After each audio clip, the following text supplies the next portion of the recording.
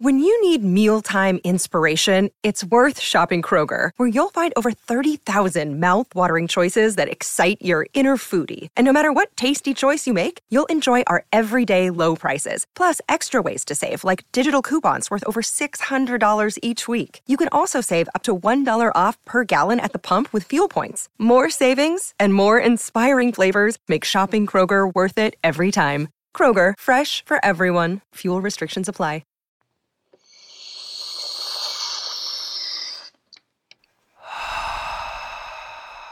Hi. Theory.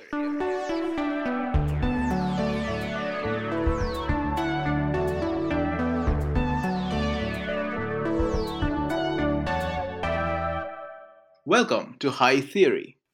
In this podcast, we get high on the substance of theory. I'm Sharonik Boshu. And I'm Kim Adams. We are two tired academics trying to save critique from itself. So I am very happy to be here with Alia Dagman. Absolutely. I am very, very happy to be here with Kim Adams. Alia is a PhD candidate in the Department of English at New York University. And today we are talking about mimesis. So Alia, what the heck is mimesis? At a very basic level, mimesis refers to copying, imitation. At one level, it is just different modes of copying or imitation, resemblance.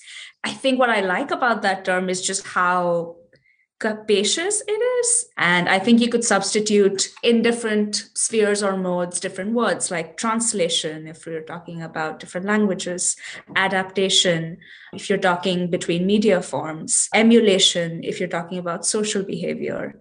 So it's like this chimeric concept that I think you can apply to just about anything. Okay, if I was a 10-year-old listening to this podcast, how would you explain mimesis to me? I would say everything that you are learning how to do from adults is through mimesis. You are copying their behavior. You are copying the way they speak, the way they move, the way they connect with other human beings. And the way you're doing that act of copying and learning how to perfect it is mimesis. It is how we learn to do anything. You're suggesting that there's this intimate connection between producing knowledge and mimesis, copying, recombining, translating are all forms of learning. That might actually be a really good point to ask the second question. How do I use mimesis? Excellent question. Depends on what you want to use it for. Okay. I think one of the very exciting things about mimesis is it has both constructive and destructive potential, and it oscillates between similarity on the one hand and difference. I'm going to use an example of a very 21st century phenomenon where I see mimesis happening is just like reposting and retweeting things on social media. If it was something like wear masks, wash your hands, and you're copying that through being part of a network and spreading that message, you're using mimesis in a sense to inform people about something really important. But on the other hand, if you retweeted things like, this is just a hoax, and this is an assault on individual liberty, and that gets about 10,000 likes and like 500 retweets, you're using essentially the same thing for a very different end. So in and of itself, mimesis can be used in a variety of ways. It depends on, again, where the concept is being applied, who wants to apply it to what end, which is why in the Republic, Plato is like really anxious about mimesis. You can trace some of that anxiety to raising good citizens and having an ideal city where there is order and structure. So he's really worried about copying the wrong stuff and that being passed on to children. Initially, when I read The Republic, I was really irritated with that kind of thing because he's like, no, you can't copy women or poets or mad folk. But I also, now living in an environment of conspiracy theories and fake news, you see the currency that kind of anxiety can have. It is completely natural to be worried about people considering try ingesting disinfectant and see what happens. That was the most terrifying thing. That was the low point of the pandemic for me when that news story came out about the people who ate fish tank cleaner. I was like, oh my God, the world is ending. I can't take this shit.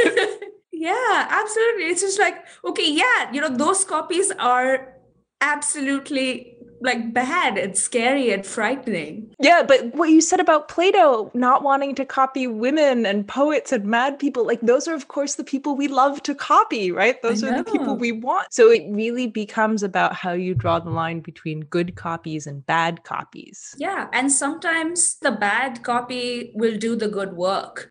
In some accounts of mimesis or mimicry, the bad copy is the copy that challenges, the ones that resists or disrupts power, because mimesis can also be a form of regulation. If you think of it in colonial contexts, to copy the colonizer is to play into that structure of power. But to be a bad copy, to not emulate or to emulate badly, resists the kind of discipline and control that the colonizer is trying to set up. Again, good and bad are become really slippery terms. It depends on what field that's operating in. So how will mimesis save the world? Mimesis, I think, can save the world if it is used towards making good copies or bad copies that do good work. Again, I'll take a really contemporary example, something like internet memes. I saw this meme on a John Oliver episode about how Xi Jinping really hates being compared to Winnie the Pooh. And John Oliver does this whole bit about how we should push that image because that is irritating an authoritarian leader. These memes are a really powerful way to get at these powerful figures. So making bad copies, things like deepfakes that spread virally on the internet, some of them are terrible. They're exercises in trolling and shaming. They can ruin people's lives, but also when directed at people in really entrenched positions of power, I think can really deflate the kind of hold they have over people, because it shows them to be vulnerable and it shows the structures that they represent to be fragile and, changeable, malleable. So I think mimesis can save the world if we make sure that the good copies or the bad copies doing the good work are ahead of the bad copies, or the good copies doing the bad work. I have a question. I think I know how you know what the good work is. I'm not 100% sure. I feel like I got that one on a feeling level. But how do you know which are the good copies and which are the bad copies? Again, very good question. Will depend on who you ask. For me, the good copies are the pictures of Donald Trump that make me laugh, or the bad copies that are doing the good work, that render him a laughable figure. But to him, those are bad copies. Okay. It seems like, in fact, it's a lot about the work. Yeah. Yeah. It's definitely a lot about the work. There's also, I think, the complication of appropriation and co-opting. For instance, with the Black Lives Matter protests, and there was a lot of discussion this summer about who should be leading those protests and how those issues are being talked about in the mainstream media, and who gets to be on the forefront of replicating these movements and leading them. And sometimes, even though the intention behind doing that work is good, its execution becomes counterproductive to the aims. Now, that is not an intentionally produced bad copy. But again, those glitches can create powerful tensions, especially when we're talking about large social movements. I guess the danger with any form of copying is where things get out of hand. Yeah. That has the power to both really mess things up, but also create really new and powerful things. You could make bad copies of musical notes and rhythms and phrases and create really rad music. Yeah. Yeah. There are no wrong notes in jazz, man. Exactly. In that kind of framework, there is no bad copy. What is a bad copy? But still, they tell me that I sing out of tune.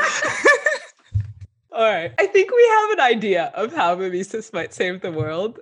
Thank you so much. Thank you for having me. This was such a fun discussion. And thank you for listening to High Theory. If you like our podcast, please review and subscribe on Spotify, iTunes, Patreon, or wherever you get your podcast fix. Sharonik Bosu manages our social media presence. Owen Quinn composes our theme music, and Kim Adams and Sharonik Bosu edit our audio. You can also find us at hightheory.net. We hope you have a highly theoretical day.